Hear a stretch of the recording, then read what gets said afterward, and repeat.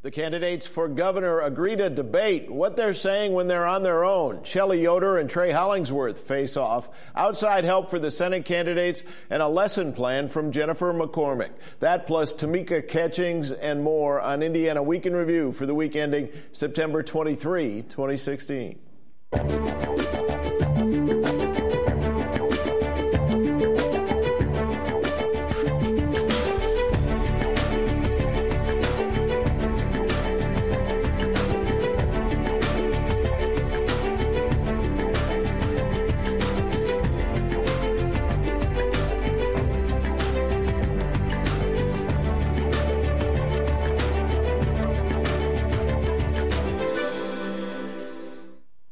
Programming is made possible by Ice Miller. Ice Miller, with a 100-year tradition of learning what is important to clients and strategizing with them toward a common goal.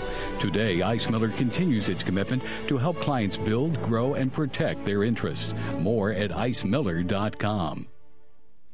This week, John Gregg teamed up with State School Superintendent Glenda Ritz to make a pitch for more career and technical education in Indiana schools. They toured the J. Everett Light Career Center, where high school students from 12 school corporations can learn anything from computer repair to EMT training. The Democrat in the race for governor says there is a need for more programs like this one, and Gregg has criticized Republican Eric Holcomb for failing to produce an education proposal. Ritz said that she still hasn't met with Holcomb since he became lieutenant governor. It's all about workforce development. It's all about workforce readiness, how we can better align our K through 12 education systems with the business community. That we can align curriculum with what it is that we know the employers need to see. Rather than working against the superintendent of public instruction, I'm going to work with her. How important are the policy differences in the race for governor? It's the first question for our Indiana Week in Review panel. Democrat Ann Delaney, Republican Mike O'Brien, John Schwannis, the host of Indiana Lawmakers, and John Ketzenberger, president of the Indiana Fiscal Policy Institute. I'm WISH TV State House reporter Jim Shello. Mike O'Brien, when will we see an education proposal from Eric Holcomb?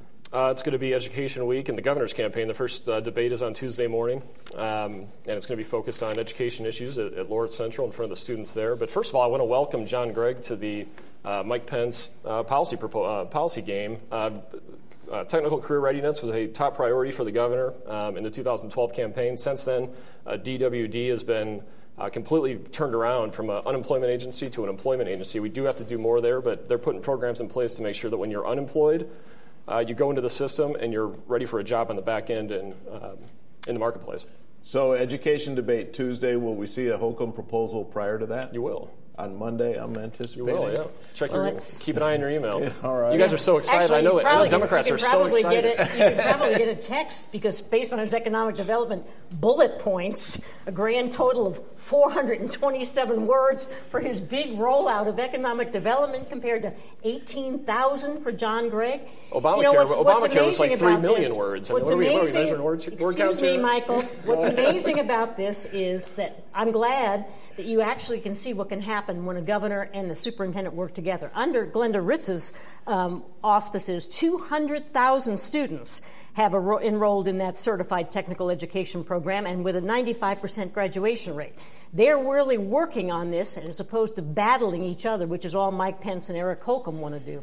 Well, tell me, John, how much does the public care about written policy proposals? Well, I wish it cared more than it does, but I do think it's important to have that basis there. I mean, if it wasn't important to have these policy positions in place to have at least thought them through and present them to the public, then we wouldn't have platforms, we wouldn't have the underpinnings for a political philosophy. So it is important. But the truth is, Jim, the public is going to probably look at the bullet points of the Holcomb plan. They won't read all 18,000 words of the Gregg plan. It's just important to them that they know that they exist. And even if they're not, even if he doesn't even propose how to pay for them? They've agreed to 3 debates. If you're going to get together and debate, you got to have something to discuss, right? And one would presume, that you have some thoughts or at least respond to questions, even if you don't have your own policies. But, I do think this is like homework assignments to middle schoolers. Teachers don't really grade them per se or read them. They just little Johnny, little Sally did it, and you get your mark. Because if you don't have it, that's when you run into trouble, and then you have a campaign like we're in. I forget even it was Lindley Pearson, but you were waiting some plan. Yeah. So for 100 days or whatever, she's out there with a banner in front of the State House saying, "Where's the plan? Day 1, day 2." That's where you get into trouble, when you don't have the ability to put a check mark in that box. It's worth noting that the entire Holcomb campaign will not be quite 100 days. So it is worth noting that this is a pretty historic year. He's been in the race for 45 days, and right. Yeah, but 45 days ago. And he agrees it's important, which is why he laid out an economic development plan this week, and he'll lay out 3 more over the coming weeks before early voting begins. All right, and for those who don't know, you are the campaign manager for Eric Holcomb. That's right. It's more important to get fundraising and organization in place before you worry about policy, right? No, the problem we had was it's historically tight campaign. You had to worry about everything at the same time. You couldn't do it in order like you do in a normal 18-month effort. John Gregg's been running for 6 years, so it's easy to come out. You would think, though, when he was preparing himself to be interviewed by the Star editorial board and asked why he should be governor, it would take him a little less than 30 seconds to come up with a credible answer. We should point out, though, when we're talking about vocational education, it's not as if the state is operating in a vacuum. You look at the Indiana Career Councils, which were established back in, 2013, 2014. They've been operating. You have Teresa Lubbers and the Higher Education Commission, which is looking at it from a different perspective in terms of college readiness and workforce development. Again, there's an infrastructure in place. So it's not as if people are just sitting there doing nothing, waiting for the tablets to come down from the important, though. It's also important to understand that you not everyone should go to college. And what's good about this proposal that they're putting forward is that you're going to help students realize as early as 8th grade that there are other options they can train for that can give them a living wage and a successful career. You can at least attempt things, Mike. The one gap in this career readiness is K through 12, and Glenda Ritz has had 4 years to do it. She didn't really pay much interest in it until she was in front of a camera.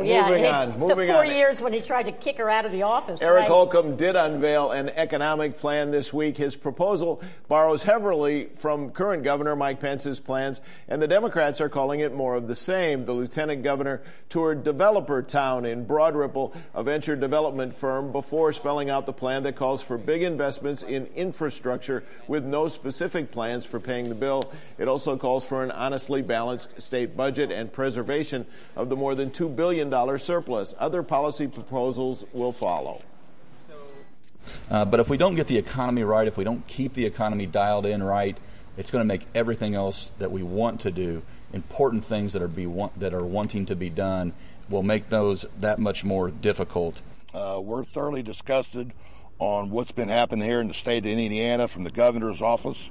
I don't know who in the hell's running it now, because you got Pence, he's all over the country. And that's Chuck Jones, a representative for carrier workers whose jobs are headed to Mexico. He joined Democrats to criticize Holcomb and Delaney. In that plan, Holcomb displays an ability to think big, doesn't he? No, he doesn't, because when you have an ability to think big, you also have a way to pay for it, which is something that's noticeably lacking from his 427-word economic development proposal. And the thing about it is, it's really just Mike Pence all over again. I mean, he's talking about infrastructure. We've got bridges collapsing. We've got roads that Mike Pence can't finish and can't even pay for now because of his public-private partnership nonsense. We have a historically low interest rate, and we have a $2 billion surplus. And we know how to do roads. And instead of just doing them, they complicate this, and they have caused endless trouble for people trying to go from here to Bloomington and back. Well, when Eric Holcomb was asked how he would pay for some of his plans, which include a fourth port on the Ohio, a new bridge to Kentucky from Evansville, and double tracking the South Shore Railroad, he said that likely some of this will require public-private partnerships. Oh, yeah. Of course it will. It works so well. Well, of course. Well, it has worked. It's been proven to work. We're building bridges over the Ohio River right now as a result of it. First of all, as far as the attack that we're continuing Mike Pence policies, I'll continue policies all day long, and I think most Hoosiers will support continuing policies that will lead to record low unemployment and increased wages, despite what John Gregg likes to go out and say on the campaign trail. Yeah. As far as the infrastructure plan, we're halfway through it. The legislature approved hundreds of millions of dollars in investment for state and local projects in the last legislative session.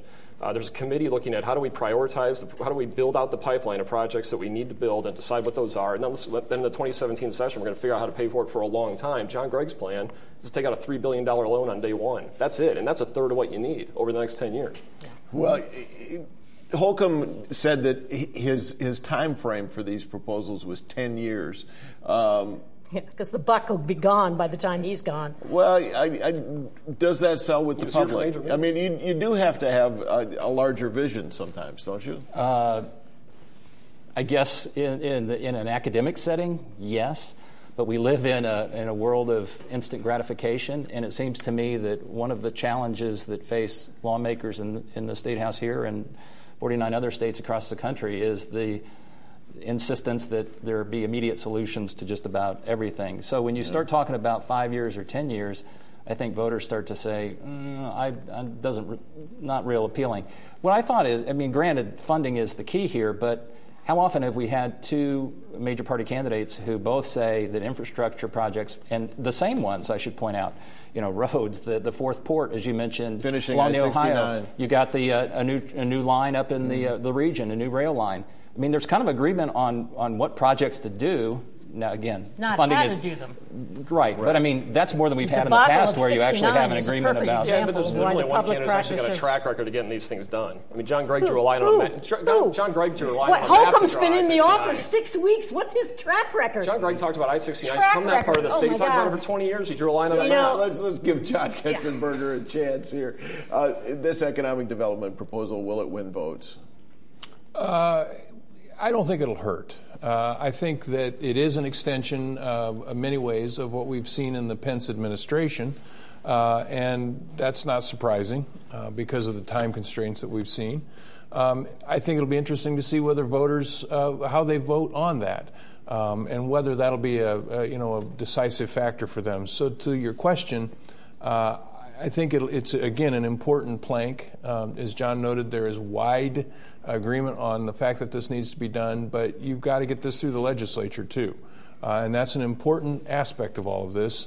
And, former speaker and a former party head, they're going to have to convince the legislature, one of them, whether they can get this done. And that's going to be an important consideration, too. I think that there's a real realization, even among legislators, that infrastructure has been ignored under the Republican watch, and we need to do something now.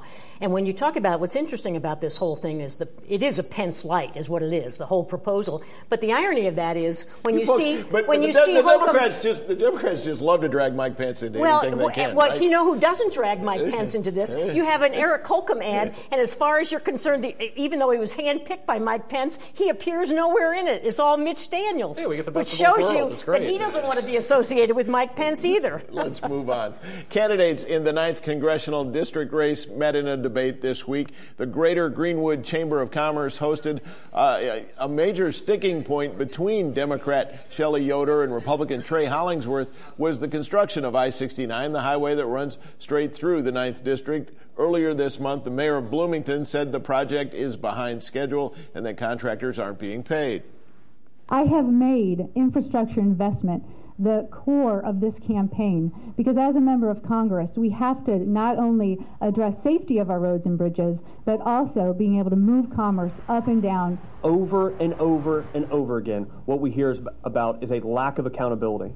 That's unacceptable in the private sector, and we should hold Washington and the public sector to the same standard. John Ketzenberger, Shelley Yoder TV ads hit the air this week. Can she make this a race? I think she is making this a race. There's clearly money behind this. I think she gained a lot of experience the last time she ran in this district, and I think that Trey Hollingsworth has to overcome what occurred in the primary, and that was his opponents in the primary calling him a carpetbagger, and I think that will continue, and we'll see whether that's got credibility. But I think this is going to be a real neck-and-neck race. She's pressing him real hard to release his tax returns, and she believes that if he does, we'll find out that he's never paid taxes in Indiana.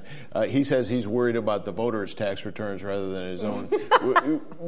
Does he have to release his tax returns? I would think so. It almost reminds me, and I know there's a debate, thanks to Donald Trump and others, about whether voters do want to see them. But let's go back to the metaphor I said, the analogy of middle school homework assignments. You gotta. That's a box you need to check. And I think if you are a would-be elected official and you are seeking the support of voters, you owe that to them. Whether it's to see where you've derived your income, what conflicts might be out there lurking. it's to the people who are electing you and for whom you are working that can make the decision about whether it's germane or not. It was Republicans in the primary who first called him a carpetbagger. Does he have party support, and does he need it? Because he's self-financing. Yeah, that's right. But self-financing, that's not the whole ticket to win, right? I mean, the party is behind him. They're on the ground working for him. There is no doubt this is going to be a tight race, and he's going to need to put together an organization that, yeah, it's great that there's money on the table, but he's going to have a pretty comprehensive campaign to get it done, and I think he will. Does he need to release his taxes? I don't think he does. I think that should be a candidate-by-candidate decision. You think it's important if it factors into your race and you believe it's important for voters to know, then you share it. If you don't. So the most recent thing that Shelley Yoder's hitting him on is the fact that he says he understands, his campaign manager said he understands middle-class workers because he employs them. Oh, that's kind of like Todd Young saying that the chamber endorsement was from the workers. It doesn't connect. It doesn't connect at all. And I think why he's not releasing the tax returns, he probably declared himself a Tennessee resident, which feeds into the carpetbagger whole issue. Never mind never paying Indiana tax. There isn't an income tax in Tennessee. And since Daddy's buying him or attempting to buying him the seat, I think a minuscule portion of his campaign contributions comes from individual. It's all from Daddy and Daddy's PAC. I do think the notion that he is somehow, as Shelley Yoder is suggesting, that he's out of touch with the average worker or the average family in the district actually has more potential traction than the notion that he's out of touch with Hoosiers, geographically speaking, because, again, that's an area that still has not recovered fully from the recession, never will, to a large extent, perhaps, and so that, I think, has some potency. Moving on, the Senate candidates are getting outside help. In fact, according to numbers compiled by the Democrats this week, close to $21 million has already been spent on TV ads in this race, most of it by outside groups. A majority of those outside groups are supporting Republican Todd Young. And so Evan Bayh got some help from the Democratic state chairman. John Zodi called reporters to his office to echo the message in a recent Evan Bayh campaign commercial. The theme is that Todd Young would harm Hoosier seniors by, among other things, seeking to eliminate Medicare. Here is Cheryl Louts, followed by Zodi. So we've paid in for it, and we were promised that it would be there for us when we retire. This is the same man who voted in favor of privatizing Social Security, risking Hoosiers' retirement savings on Wall Street, and saying he was philosophically opposed to programs that help displaced workers after jobs are shipped overseas. We're here today telling him that hurting seniors is not an option. Well, this is what Democrats do whenever they're in a close race. They try to scare seniors. The fact is, Todd Young got an award just last month from AARP for being a champion of those 50 and up in Indiana. And that's Young campaign spokesman Jay Kenworthy, who says the Republican has never advocated cutting Medicare. John Schwantes, is this an indication that the Senate race is getting tight? I do think it is getting tighter. I mean, if you go back and look at when the Bayh camp announced that it was entering the race, there were polls, independent polls, that were showing 25, 26% advantage. And I think now you'll see polls showing a tightening. Now, tightening is in the eye of the beholder, but there are those who will say on the Republican side that it's now within 10 points. So still outside the margin of error, still in some races that would be considered a comfortable advantage, but not because you've gone from here to here. 20 points in a month, yeah. But what it does say, when you see money like this flowing in from the outside, to me that's a better indication than any poll. Now, granted, it is based on the perception of who is, if it's a horse race, because if this were a slam dunk either direction, there wouldn't be that impetus to give. The fact that money is pouring in here tells me that it is tightening, and then it becomes a self-fulfilling prophecy because you have more money and more messaging. $21 million already. That's a lot of money. You predicted 50, didn't you? Well, I think it'll exceed 50 easily by the end of this race. I just think that it's interesting that the Democrats who recruited Bayh into this race, saw that he had a lot of money in the bank, didn't respond sooner after that money started coming in, because it's not a new phenomenon. This has been going on for more than a month now, these ads coming from the outside interests into the Bayh race and attacking him. And so I think it's not surprising that they finally responded. My question is, why did they wait so long? Well, but the Bayh campaign is sending out fundraising notices that are somewhat alarming. I mean, they're saying... That's what you always do with fundraising. You don't send out a notice saying, I'm ahead, I'm going to win, so contribute. They're worded exceptionally like in a panicked way. you do. They That's suggest that he's exactly in what trouble. you do. I mean, I don't That's notice exactly these what things. you I mean, I see do. them all the time. I'm And noticing the them. irony of this is everybody expected that race to tighten. Nobody thought that given the Republican leaning in this state that it was going to be a 24-point advantage. He's going to win, okay, and the money is going to come in now to set the record straight on the lying ads that Todd Young is putting on, like that he's a lobbyist, when he knows it's not true. Tell me John Zodi stood up and spoke for him this week. He did last week, too. Is Evan Bayh hiding from the media? He's been doing editorial boards and campaign events all over the state. Maybe he's just hiding from you, Jim. But he's doing 3 morning shows this weekend. So I don't think he's hiding from the media at all. I think it's just you. I think it's just you. Just you, Jim. Okay. Sorry. Do you like the way this race is trending? I do like the way this race is trending. Evan Bayh's best day in this race was his first one when he came out at 56%. There is not a single day I can look at, unobjectively, mind you, but a single day you can look at where you said, I think Evan Bayh won that day. I think he carried the message that day. He didn't get beat up. He didn't slip a point. I mean, he's had a rough road here. It's November 8th that counts. The Republican candidate for state school superintendent outlined her agenda this week. Jennifer McCormick calls it Indiana's lessons plan. It calls for new spending on things that include preschool education and broadband development, but she didn't provide a specific price tag. McCormick is currently the superintendent at Yorktown and a first-time candidate. She's trying to unseat Democrat Glenda Ritz, who has carried on some very public battles with GOP lawmakers and Governor Mike Pence. McCormick said that if elected, she will be obligated to work with the governor. I will never play the victim or the blame game. So for me to pass blame to anybody is irresponsible, because all that does is keep the whole momentum of the problem happening. We need to solve the problem. Regardless of who caused the problem, we know there's a problem. So what we need to do in a responsible, professional way is say, here's the problem, let's fix it. And Delaney, is this a referendum on Glenda Ritz? I think it's more a referendum, actually, on Mike Pence, on the attempt to take over the superintendent's office and interfere with her education policies. I think that that's good that she's making that this candidate on the Republican side is making an overture about working together with the Democrats. That's good. It's unfortunate that 90% of her money is coming from Tony Bennett backers, and she chooses to announce this program at a at an entity that Tony Bennett's on the board of. Well, Tony Bennett's been out of the public eye for 4 years here. He's still influencing Republican policy in this regard, so he's out of the public eye, but he's behind the scenes. Well, Tony Bennett 90% of the money is coming from Tony Bennett. No one remembers that. There's no intensity around Tony Bennett in this race at all. That's funny to even. Then why do all the people suggest. who contributed to him contribute to her? Why do all the unions contribute to Glenda Ritz? They don't. So she continues the chaos and the lack of advancement at the Department of Education. She's been talking about the I-STEP problem for years, and your guys came to it last year. We've been taking the I-STEP here for 25 years. It wasn't until she took over that the vendor, there's security that's issues. Not true. That was Tony Bennett's initiative. I guess it's a race. It's an important seat. I don't think. I think the incumbent's probably in a better position right now. But the inference I drew from this is that the suggestion that I found interesting is it's incumbent on the state superintendent of public instruction to basically fall in line with the governor. Now, again, she didn't say that, but again, that was a bit of a takeaway.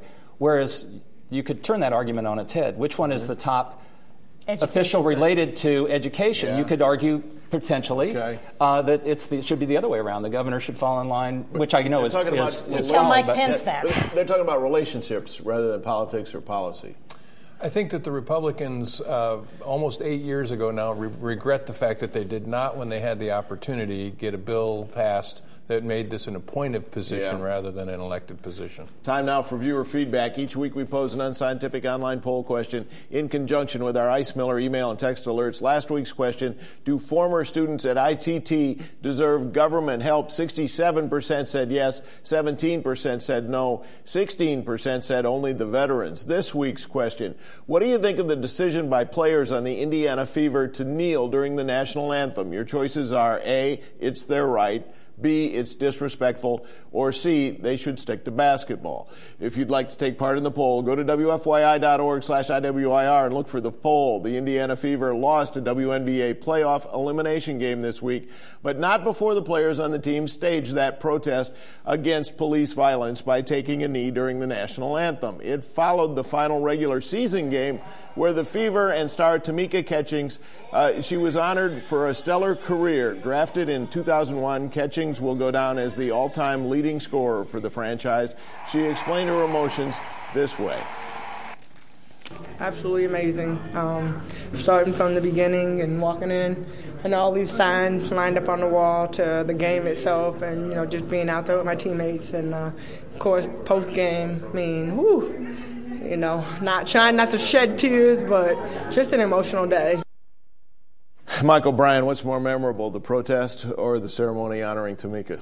Well, I think over the long term, the ceremony, honoring a great career and a great contribution to the Indiana Fever. What do you think? I think she's made a tremendous contribution to the city. And the protest, I stand during the national anthem, and I think people should. But, we also have freedom of speech, as you all know, ingrained in our Constitution. That's Indiana Week in Review for this week. Our panel is Democrat Ann Delaney, Republican Mike O'Brien, John Schwannis of Indiana Lawmakers, and John Ketzenberger of the Indiana Fiscal Policy Institute. If you'd like a podcast of this program, you can find it at WFYI.org/IWIR, or starting Monday, you can stream it or get it on demand from Xfinity or Bright House Networks. I'm Jim Shello of Wish TV. Join us next time because a lot can happen in an Indiana week.